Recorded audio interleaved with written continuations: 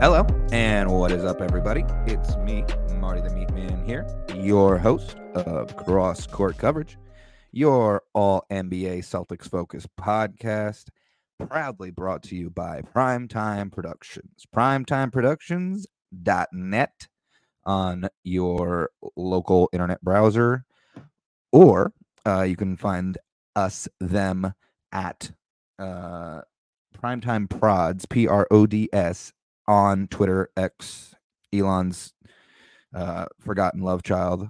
Primetime Prods Productions, pumping out content. Primetime Parlay has kicked up and started off. Shout out to Poolside Pat and Tommy Bennett for doing that. Big things. Hopefully they're winning y'all some money. If not, even if you see, what, maybe fade a pick. Maybe go, wow, that's a bad pick, and just fade it. That's still advice. And also, don't take it seriously. No gambling advice is actually telling you to do anything.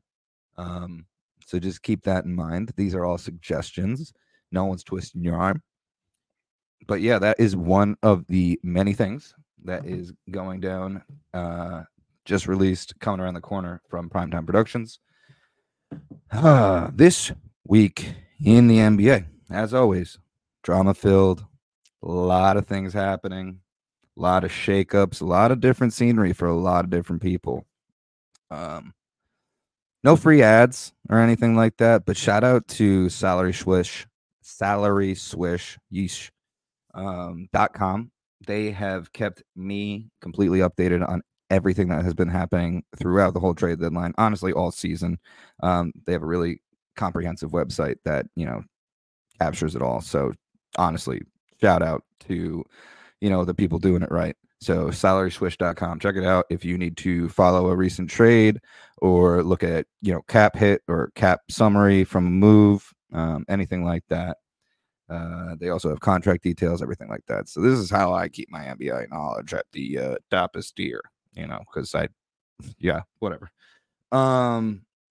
But before we get into everything that happened at the trade deadline, we're going to go through our normal course of actions here. First off being the injury update for the NBA. Update on Jared Vanderbilt, who hurt his foot during the game against the Celtics when he was cooking us. Honestly, if his foot didn't get messed up, he probably would have went off as bad or as crazy as Reeves and D'Lo were. Vanderbilt right foot got surgery. No, it was a sprain.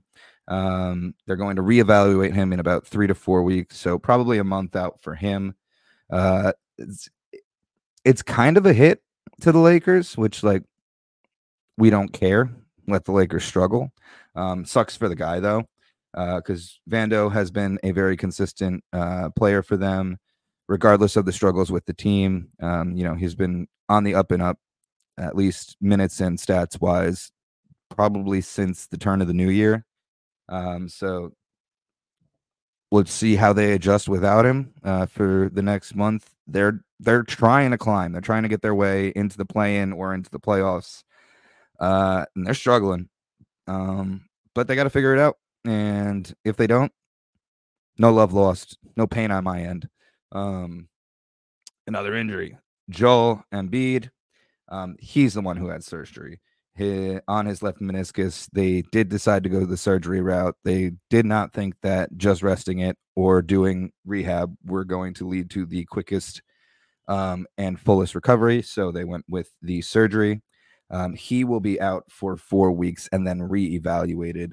I do think it'll be a little bit longer than that. It might be pushing closer to maybe late March, early April. So honestly, if y'all can stay in the running, if you can get to the playoffs without Joel, why not rest him the whole time? I know I'm giving you advice, and I shouldn't be doing that for the 76ers, but I think the clear path here is, he's already lost the MVP running, which again, unfortunate because of, a lasting long injury rather than load management, but it is what it is.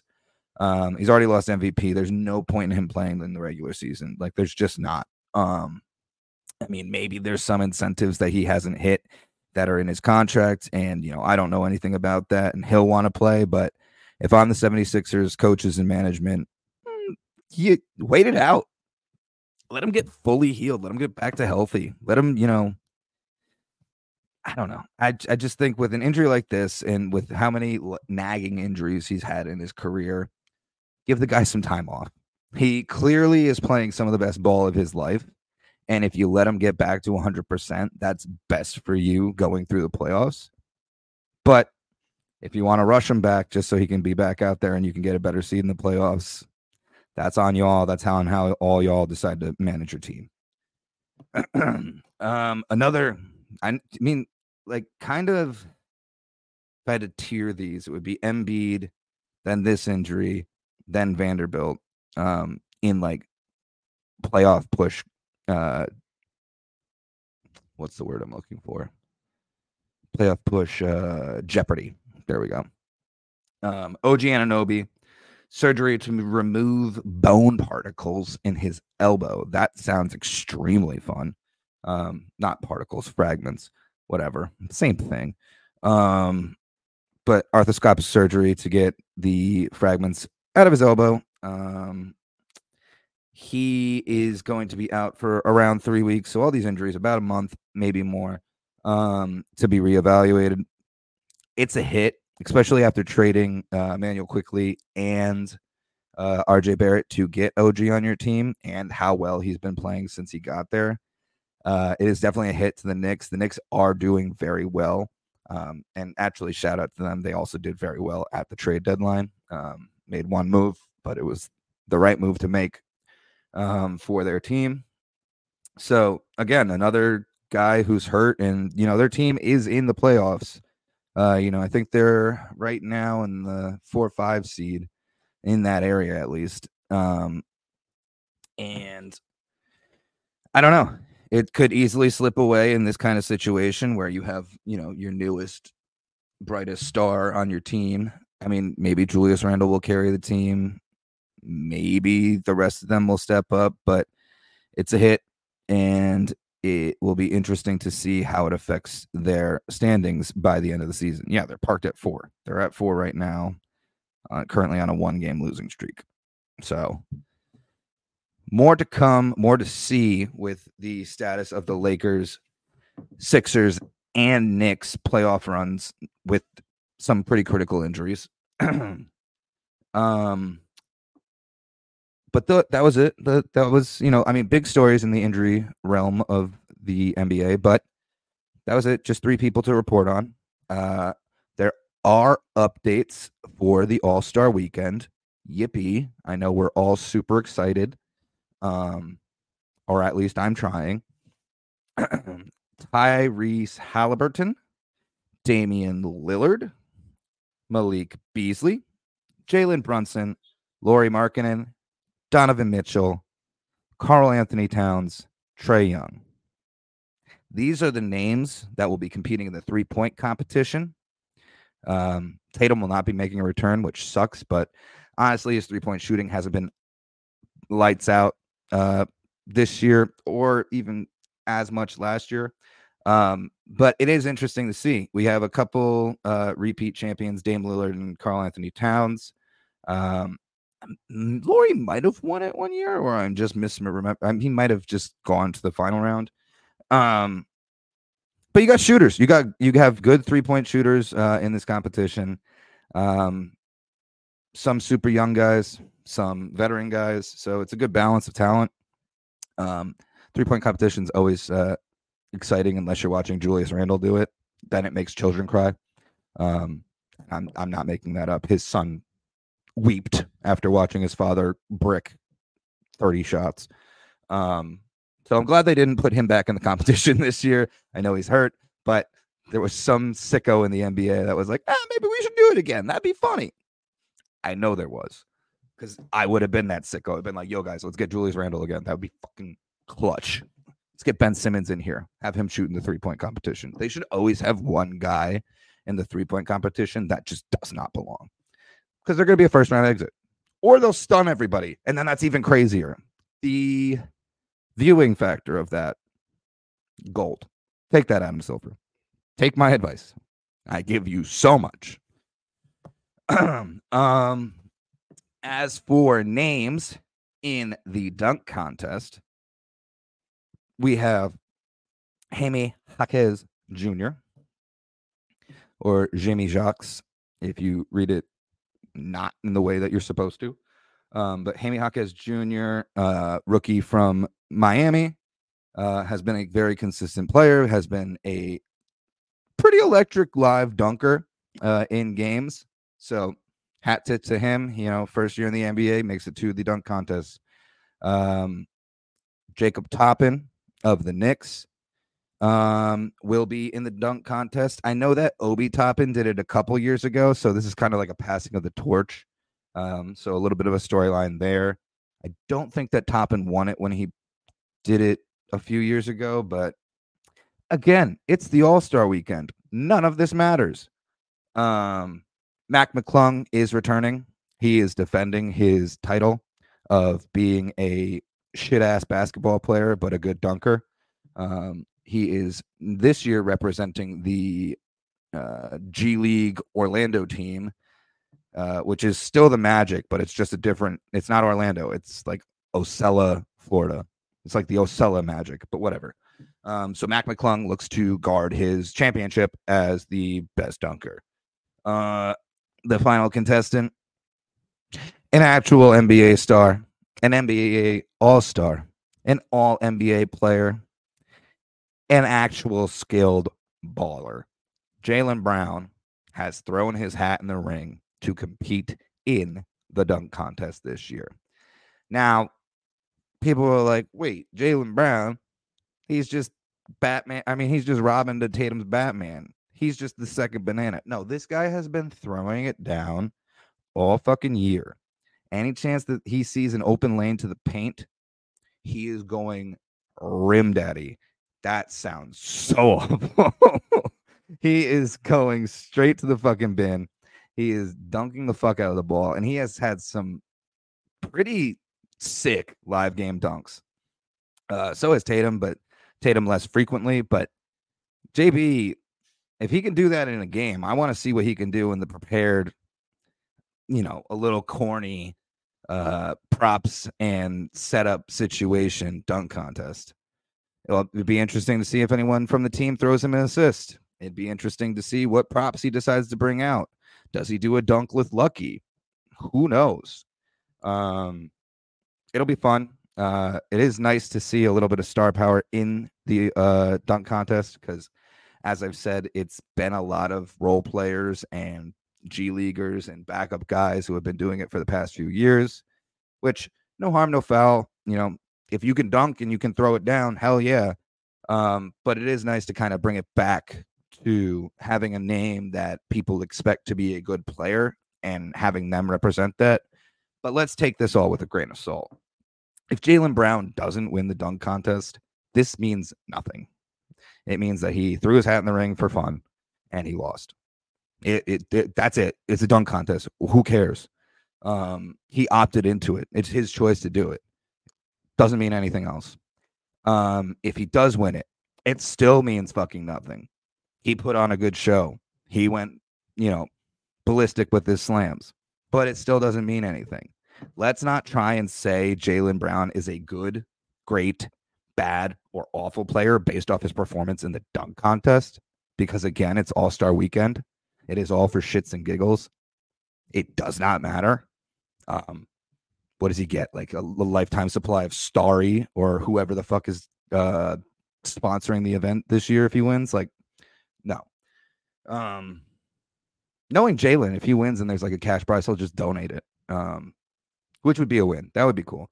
But again, it is the All-Star weekend. It is the dunk contest. It don't mean a goddamn thing.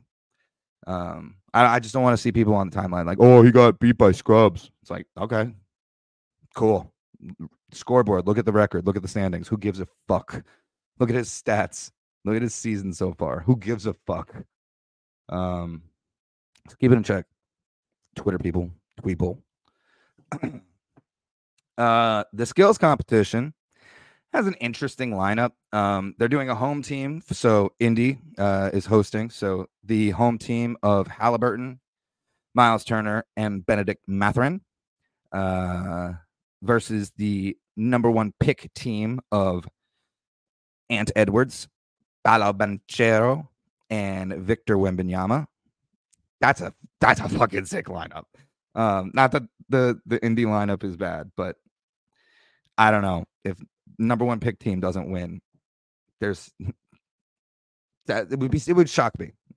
Again, doesn't matter, doesn't mean anything, but the final. So this is a 3-team event. The final team is just Team All Stars, which can we clap? Can we all collectively clap for Adam Silver and his creative teams and their decision to just be like, we have 2 teams and they're interesting concepts. One's a home team and the other one is first overall picks. What do? All Stars. And let's add the All-Star alternates, not even the All-Stars that everyone voted on, not even the starters. Let's put Scotty Barnes, Trae Young, and then an actual All-Star, Tyrese Maxey, on a team. Now, is that a stacked team? Yeah, it's a good team. Will be interesting to see how they, click together and do the skills competition. But there's so many other options. There's so many cool little storylines. Like, hell, I don't like the Antetokounmpos, but when they did the Antetokounmpo brothers last year, Giannis was hurt, so they put in Drew. Yeah, brotherly love. Love to see that. What happened to Drew after that season? He's on our team. Whatever. I hope he's bitter. I would be, but whatever. But at least that was a creative idea to put 3 brothers together on a team. This is just these guys are already here this weekend, so we'll use them. But whatever, it is what it is. I do think team first overall pick will probably win. I know that Team Hallie is going to definitely try to win it in their own arena. And maybe Team All Stars will make me they'll shut my mouth. They'll be like, hey, we're actually the best ones out here. But I don't expect that. Scotty Barnes squeaked in by the hair of his chinny chin chin, and Trae Young, dirty lollipop motherfucker, also skated in by the hair of his chinny chin. They only got into the All-Star game because people were injured. Embiid is leaps, bounds, and eons ahead of both of them in talent. And Julius Randle exists in the NBA.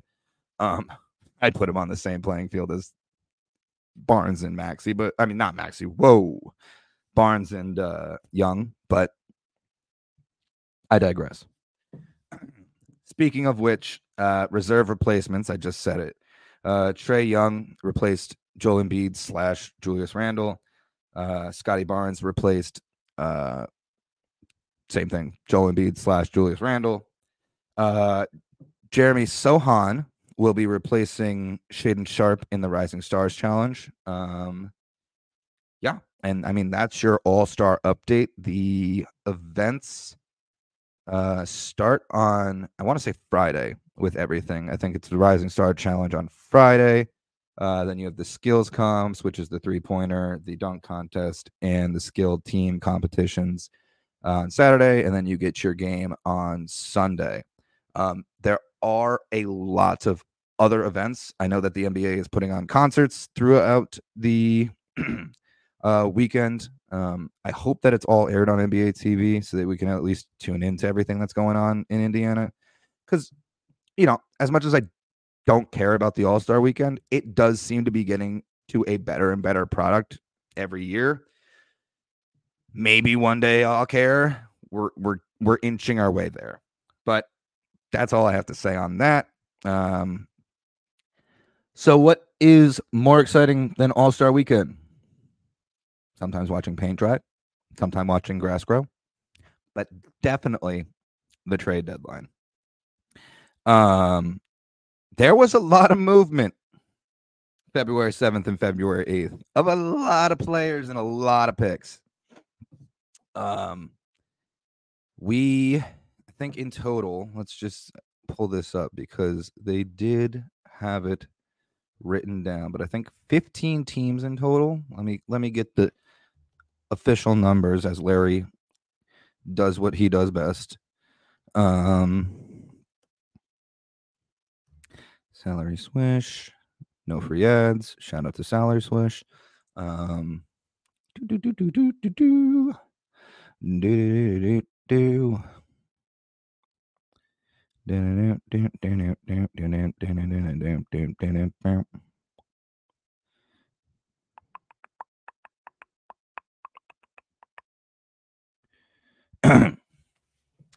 So in total, 15 teams were involved, 31 players were traded, and 17 picks had changed hands.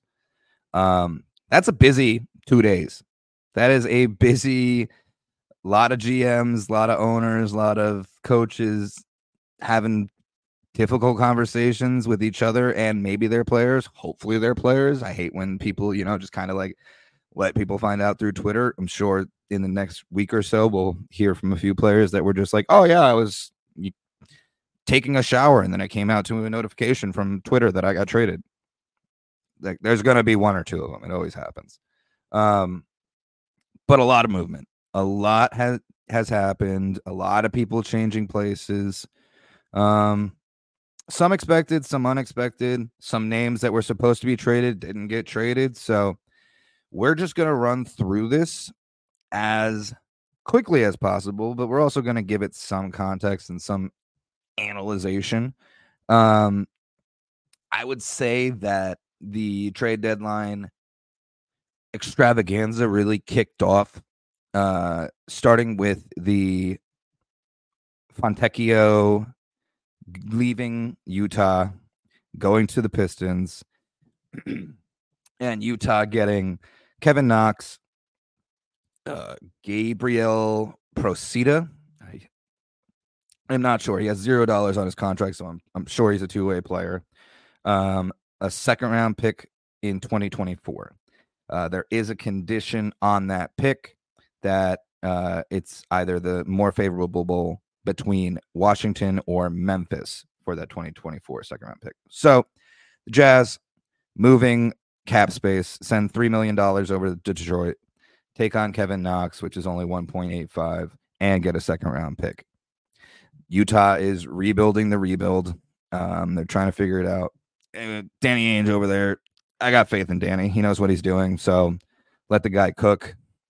Speaking of let the guy cook, the next trade, the Boston Celtics, Trader Brad got busy, sends over Lamar Stevens, a 2027 second-round pick that was originally Atlanta's, and a 2030 second-round pick that was originally Dallas's, over to Memphis for Xavier Tillman.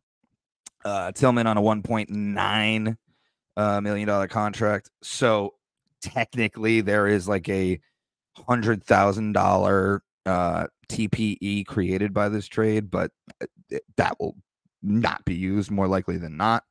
And we move on from Lamar Stevens.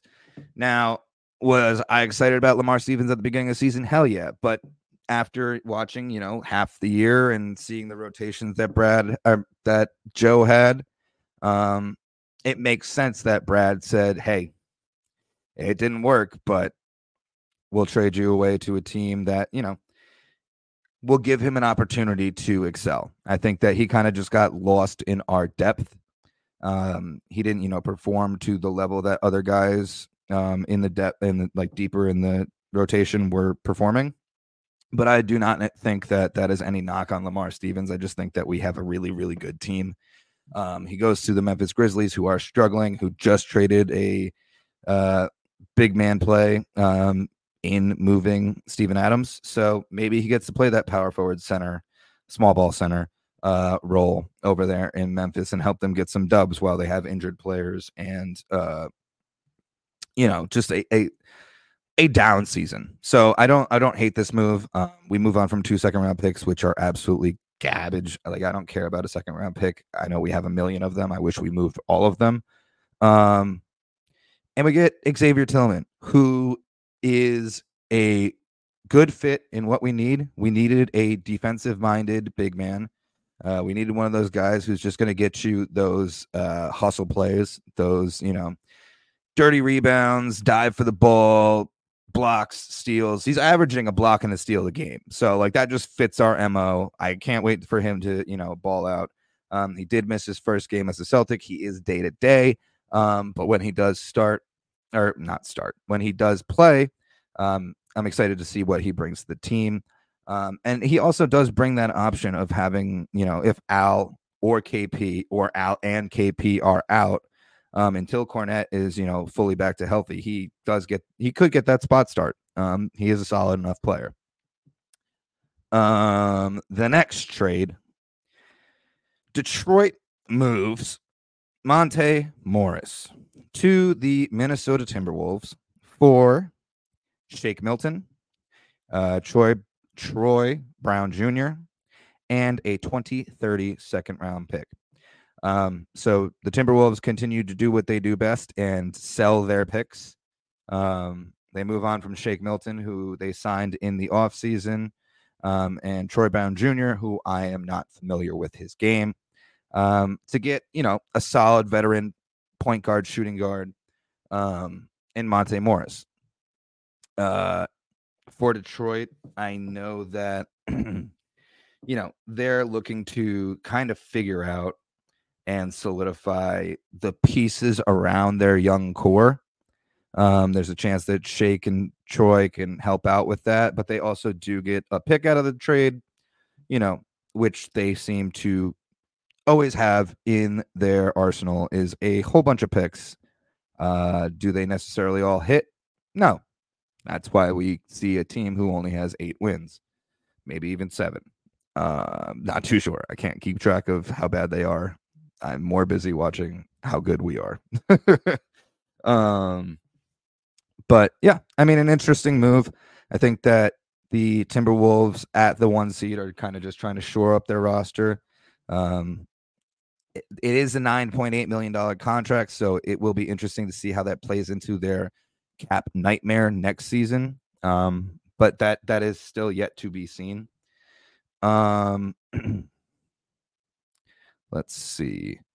The Pacers move on from a piece that they have talked about trading for many a year, for quite a long time.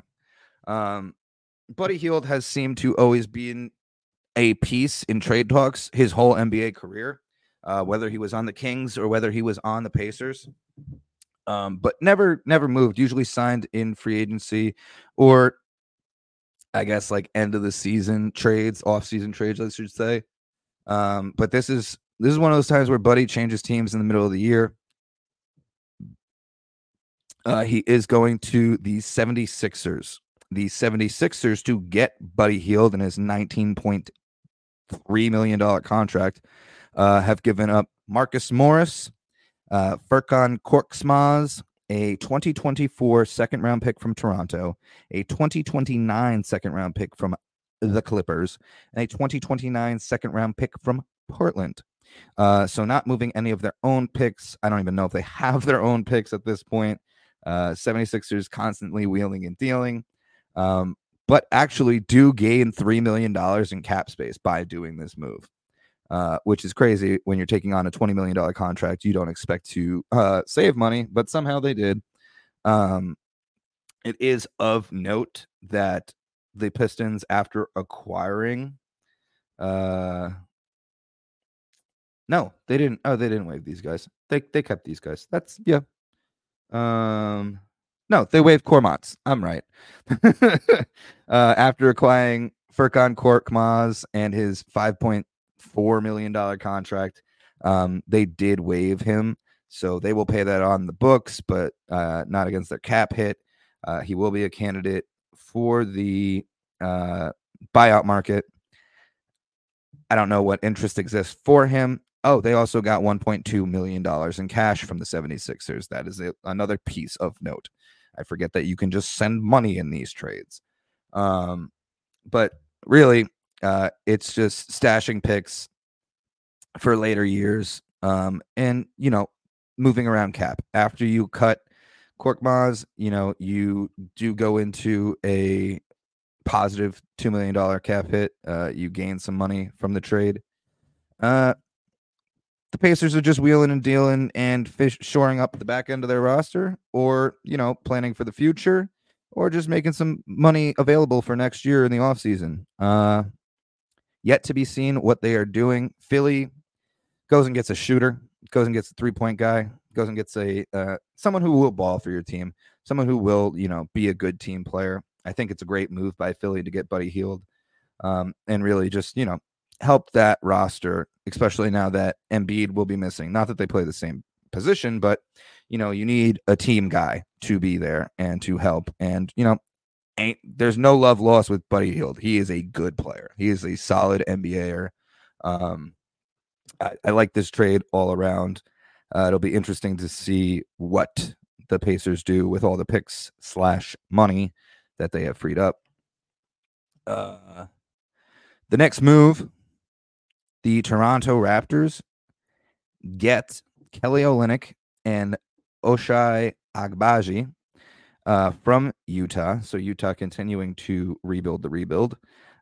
They get Otto Porter and Kyra Lewis and a 2024 first-round pick via OKC. The OKC pick does have a condition on it. Utah will receive the least favorable of the 2024 first-round picks from OKC, Clippers, Houston, or themselves. Interesting. The Jazz free up $4 million in this move, and it is expected that they will waive Otto Porter Jr. It is not yet confirmed, but it is expected, to free up another $6.3 million. Really have some money in the offseason, commit to the tank. Danny Ainge has a process over there, and he's going to do what he's got to do. The Raptors, they take on Kelly Olynyk, which is, I believe, an expiring $12 million contract. I think he might be a buyout option. We don't really know yet. But there was rumor that he was going to be bought out before the trade deadline. Now there's rumor that he could be bought out again. I don't really see what Toronto is going to get out of him. They're a meddling team. They're trying to get into the playoffs, but they might just commit to being a lottery team at this point. I'm not too sure. Let's see. The next trade. This was an interesting one. This was money being moved and opened up. It is Davis Bertans, Vasilije,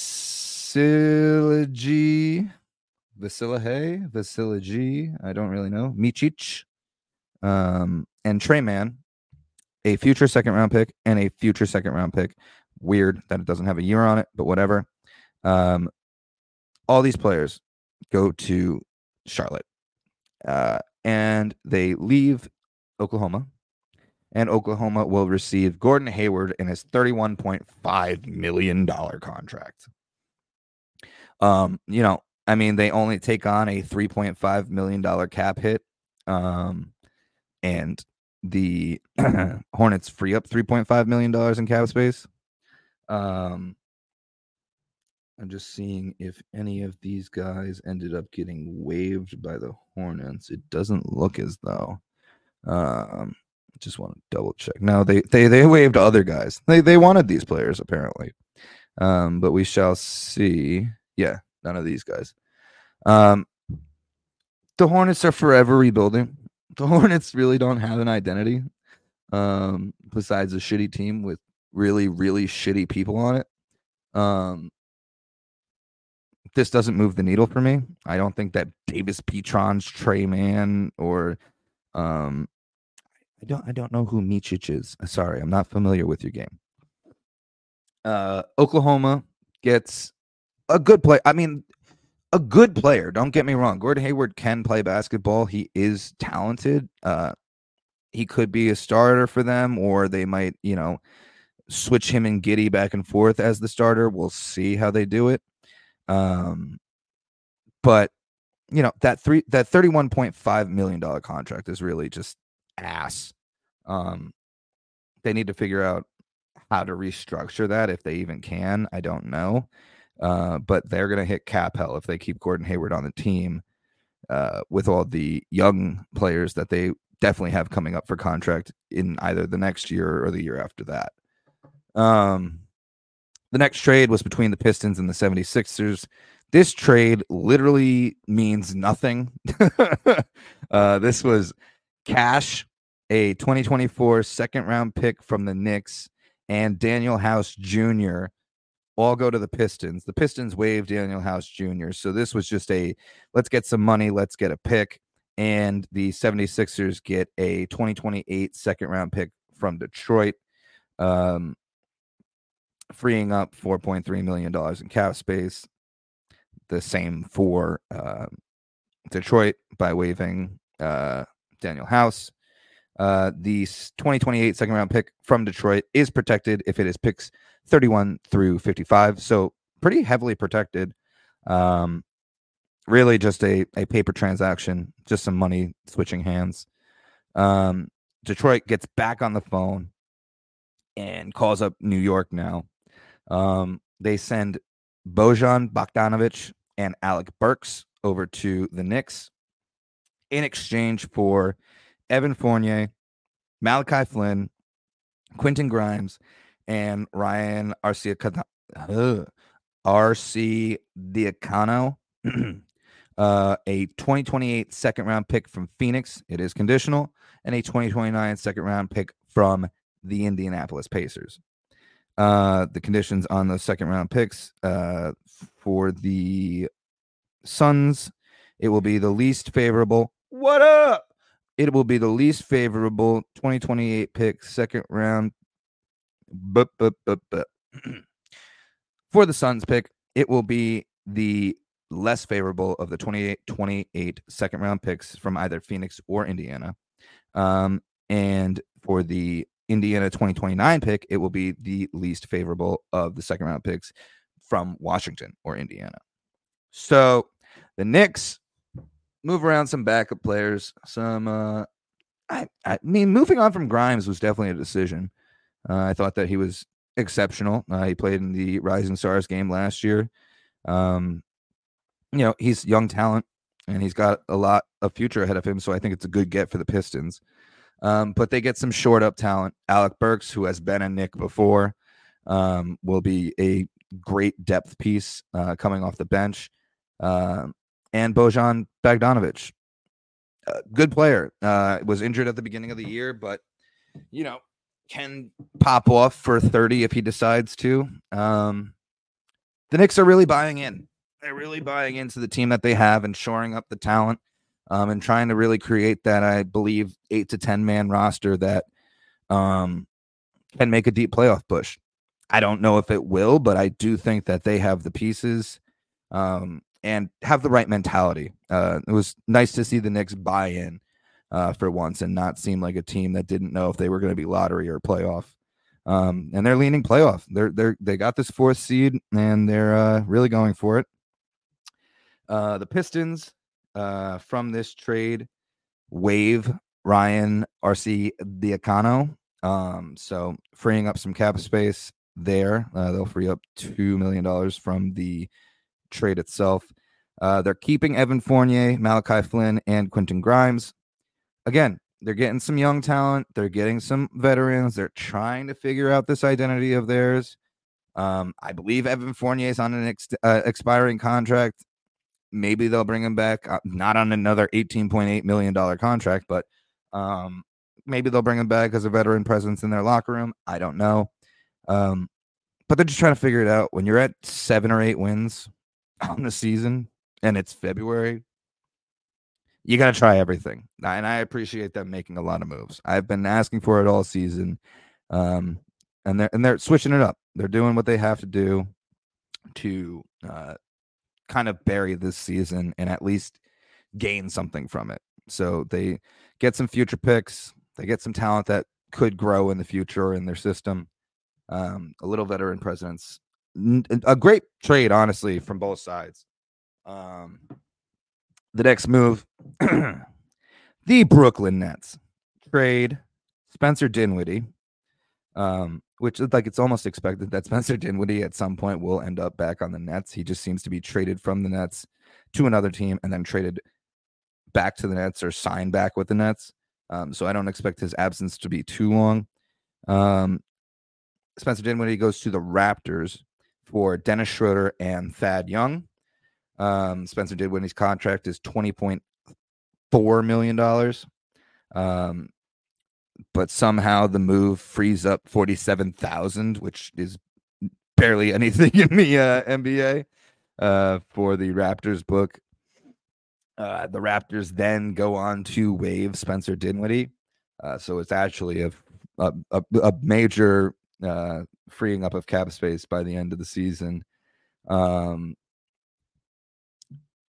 the Nets decide to waive Thad Young. So again, it's kind of like a paper transaction.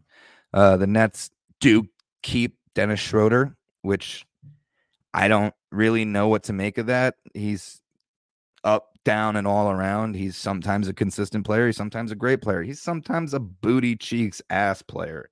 And the Nets are very meddling. They are in and out of being a play-in team. And I don't know. I don't think it's a bad move. I think, sitting at 11, you have a decision to make. And maybe they'll be in the maybe they'll be in the buy-in market. The Nets are a head scratcher for me. I can't really speak to this. My favorite two trades of the deadline happened back to back. The Charlotte Hornets traded PJ Washington, a future second round pick, and a future second round pick. I guess the years are yet to be decided. To the Dallas Mavericks for Grant Williams, Seth Curry, and a 2027 first round pick. It is Dallas protected only if it is a top 2 pick. Grant. What the fuck happened? Apparently all the reports say that there was a lot of locker room talk that they did not like Grant Williams. You and me both, Mavs. You and me both. People found him annoying or rubbed people the wrong way. That's what I've always said about Grant Williams is that he has way too big of an ego for how mid he is at basketball. He gets shipped out to the shadow realm. He gets sent to hang out with the shit ass Hornets. It's kind of just desserts. After us Celtics fans being punished by having to watch some, don't get me wrong. Grant had some great games for us, and he had some good games for the Mavericks. But more often than not, he's a clown. He has way too big of an ego, and he ends up blowing it. It's not even like he just has an ego and he doesn't produce. He actually throws games because he gets so confident in himself. And as a fan of basketball and as a basketball player, I have to understand that doesn't work with a locker room. If you think you're the guy and you just don't have the talent to be the guy, but you keep trying to be the guy and you blow a game like I'm a make both, you're out of here. You got to go. You just got to go. So I don't blame the Mavericks in moving him. New destination for Grant Williams. It's crazy to see that after his run with the Celtics for 3-4 years, he has now been to 2 separate teams in only 1 season. Cool story about this trade. Seth Curry goes to the Hornets. And if anyone knows their basketball history, Seth Curry will be wearing number 30, which is the jersey number of his father on his father's former team. Del Curry wore number 30 for the Hornets. So Seth's giving a shout out to him and Steph's dad by rocking number 30 Curry at Hornets again. So that's a little tidbit, little fun fact. Very cool moment. It's got to be cool for both Del, Seth. I mean, hell, even Steph's got to be like, yeah, that's awesome. I know that's why Steph wears 30 over in Golden State. Feel good part to the Hornets acquiring Grant Williams. The next trade, second favorite trade, hands down. The 76ers acquired Cam Payne and a 2027 second round pick from Milwaukee in exchange for Patrick Beverley. So the first funny part about this is Pat Bev is on yet another team at yet another deadline. Constantly traded, constantly moved. It is what it is. But the funniest part to me is that this seems to be the Bucks' solution to losing Drew Holiday. They have Drew Holiday and they trade him away, and they go from, I believe, like fourth or third in defensive rating last year to 20 something, 21st this year. And Drew goes to the Celtics, and it's absolutely hilarious that they're just like, oh well, fuck, our only missing piece is a defensive minded point guard. Well, that's what you gave up. So it's kind of funny to see that your biggest need is the piece that you moved on just to get Dame. But I digress. Patrick Beverley on yet another team in what seems to be constantly every deadline, every offseason, he is on a new team. And just the hilarity factor from the Bucks trying to fix their mistake in trading Drew Holiday. Let's see. Run through these ones real quick because it is what it is. The Pacers take Marcus Morris, who they just got earlier. They trade him to the Spurs with a second-round pick and $300,000 in cash to get Doug McDermott. With that trade happening, it is expected that the Spurs are going to waive Marcus Morris. The Celtics get back into the trade market. They get Jaden Springer from the 76ers for a future second-round pick. Robin Lopez is traded to the Kings from the Bucks for an unknown cash value. The Celtics dive back in. They trade Delano Banton to Portland for a future protected second-round pick. Corey Joseph is traded from Golden State to the Pacers. The Pacers then waive Corey Joseph. Along with getting Corey Joseph, they get a 2025 second-round pick and $5.8 million cash. The 2025 second-round pick is protected between picks 31 and 55. And for moving Corey Joseph, the Golden State Warriors will receive a 2024 second-round pick with the condition that they will get the least favorable of the 2024 second-round picks between the Pelicans, the Bucks, or the Cavs. Let's see. A three-way trade, always exciting, did occur between the Nets, the Grizzlies, and the Suns. The Nets receive from Phoenix Keita Bates-Diop, Jordan Goodwin, and a 2026 second-round pick. From Memphis, the Nets receive a 2028 second-round pick and a 2029 second-round pick. The Grizzlies in this trade from Phoenix receive Yuta Watanabe and Chimizi Mitu. They get a 2026 first-round pick. And the Suns in all of this receive Royce O'Neal and David Roddy. I believe the Nets, after this trade, do release or waive Jordan Goodwin. The Grizzlies do release Chimizi Mitu. And I think the Suns keep Roddy and O'Neal. Suns shoring up their bench depth for the playoff push. The Grizzlies get a pick and Watanabe, which I guess that's the replacement for Steven Adams / Xavier Tillman. It is what it is. I don't know what the Nets get out of this. I mean, they get Keita Bates-Diop and 2 second-round picks. It's not that exciting for them. Apparently, I didn't see this trade, but the Celtics jump in one last time, and I think it's a two-way player. They give an unknown cash value, which seems sketchy as hell, to the Nuggets for a zero cap hit Ishmael Kamagati, maybe. I don't know the guy. I don't know his game. I don't know where he plays. He's an unsigned draftee, 23-year-old from France, 6'11". So, seems like a prospect, seems like a project piece. We'll see what ends up coming of him. The final trade at the trade deadline was between the Dallas Mavericks, the Oklahoma City Thunder, and the Washington Wizards.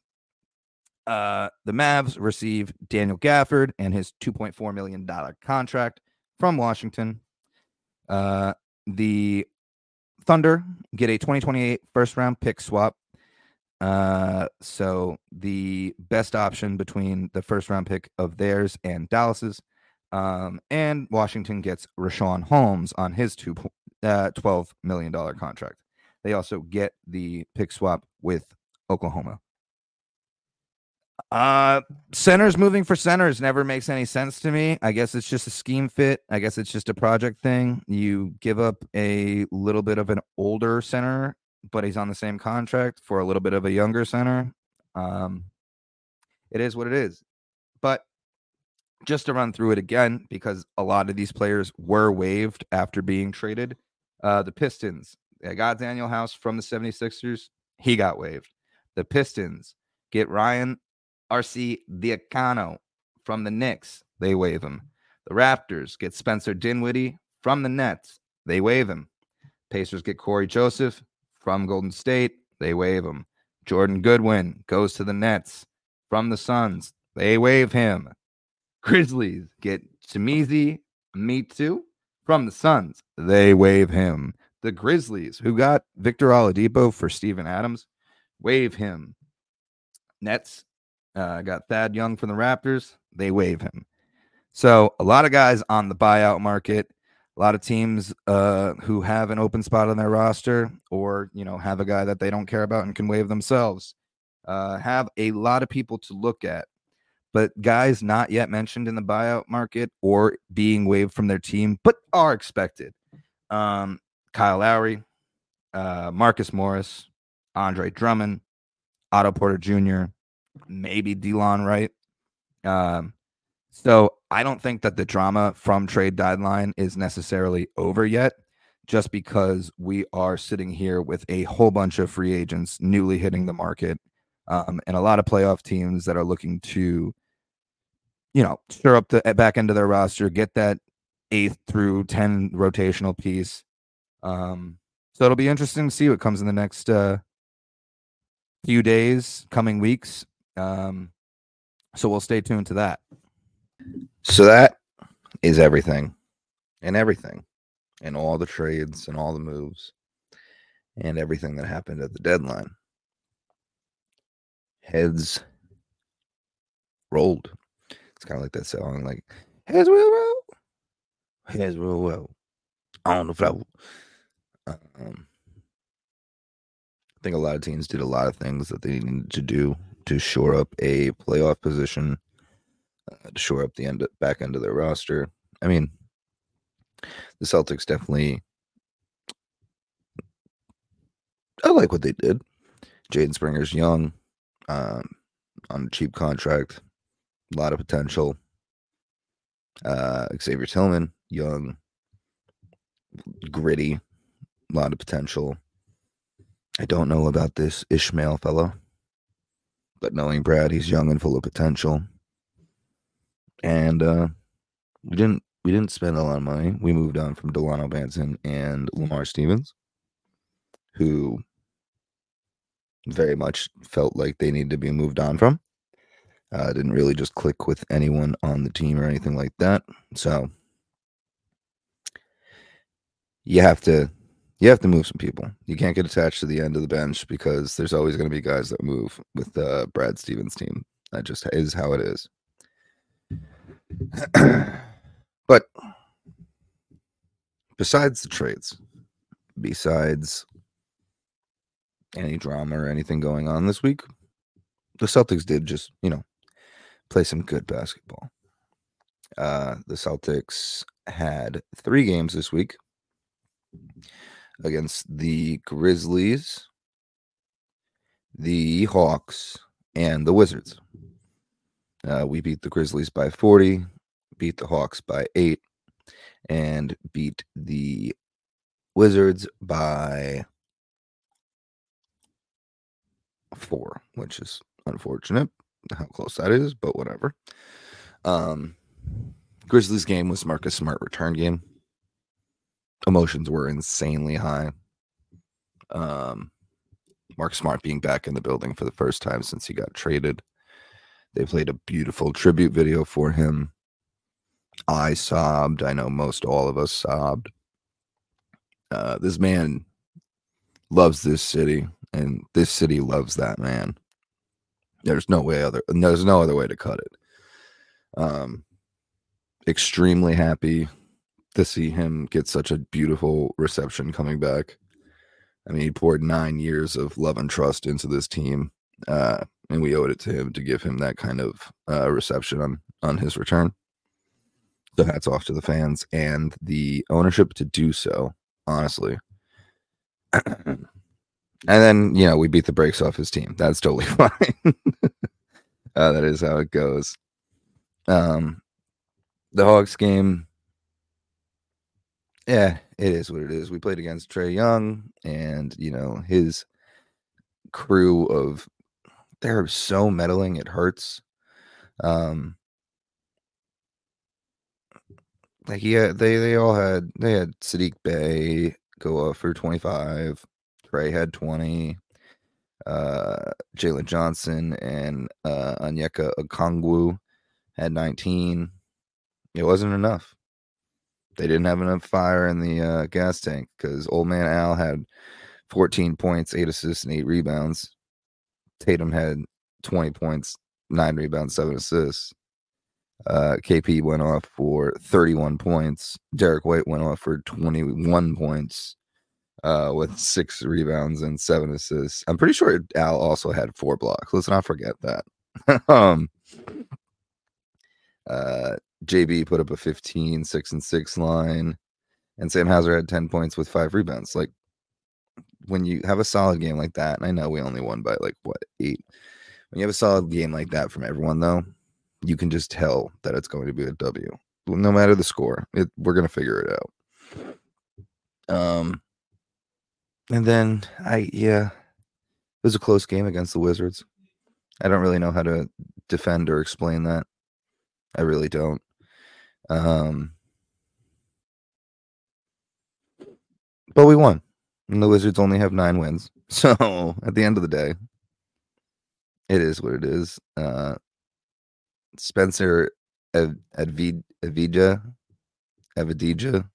I don't know. Spencer. His name's not even Spencer. It's Denny. God. Denny Evadija put up a double-double and had 24 points and 11 rebounds. And Bilal Coulibaly had 21 points and 8 rebounds. And Kyle Kuzma had 17 points. And Tyus Jones had 17 points. And Jordan Poole had 19 points. And Corey Crispert had 24 points. Like, I don't know how you can justify giving up that many points to that many people on the Wizards. We were without nobody really. Like, Al played, Kristaps played, Derek White played, JB played. Oh, excuse me. Tight. It was a tight game.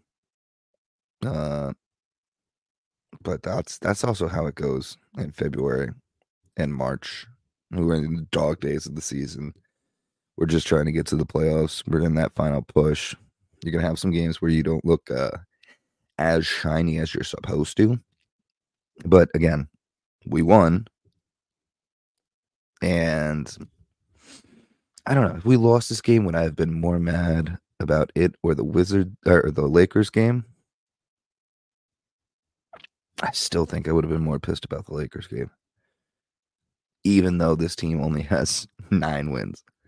But I think I'd still be more pissed off about the Lakers team, that game. But looking forward, we're still number one in the East, still kicking, still rolling, 40-12. First team to 40 wins, I believe. Yeah, first team to 40 wins. Beautiful. It's such a nice thing to be at the very, very top. In the upcoming games, let's see what the schedule is for this week. Today, Sunday, when this drops, we play against the Miami Heat at 2 p.m. Then Tuesday against the Nets. These are both away games. Wednesday, so a doubleheader. We play against the Nets again, but take it home. And then we're back on the road Thursday against the Bulls. And back on the road again against the Knicks on Saturday. So a busy week, 5 games. And how do I believe we will break this down? Oh, I read that wrong completely. That makes so much more sense. Next weekend's All-Star break. Reading dates is key, guys. That's all I got to say. Completely wrong. So we are playing the Heat today, Sunday, February 11th in Miami. And then February 13th, we're playing the Nets in Brooklyn. And then February 14th, we're playing the Nets in Boston. Period, the end. And then it is All-Star break. So 3 games this week. I thought that was a lot to squeeze into 1 week.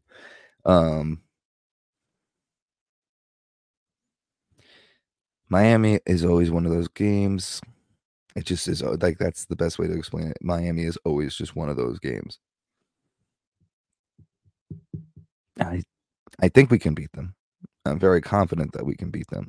But there are times where Jimmy Butler just kind of goes Jimmy Butler mode. You know what I mean?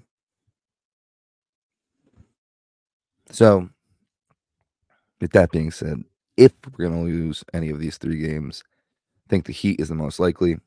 And I think we can definitely beat the Nets in Brooklyn and then beat the Nets again when they come to Boston. I don't want to project a loss against the Heat, but you're coming off a game where you barely beat the Wizards. The Heat are going to go harder than that. It's just plain and simple.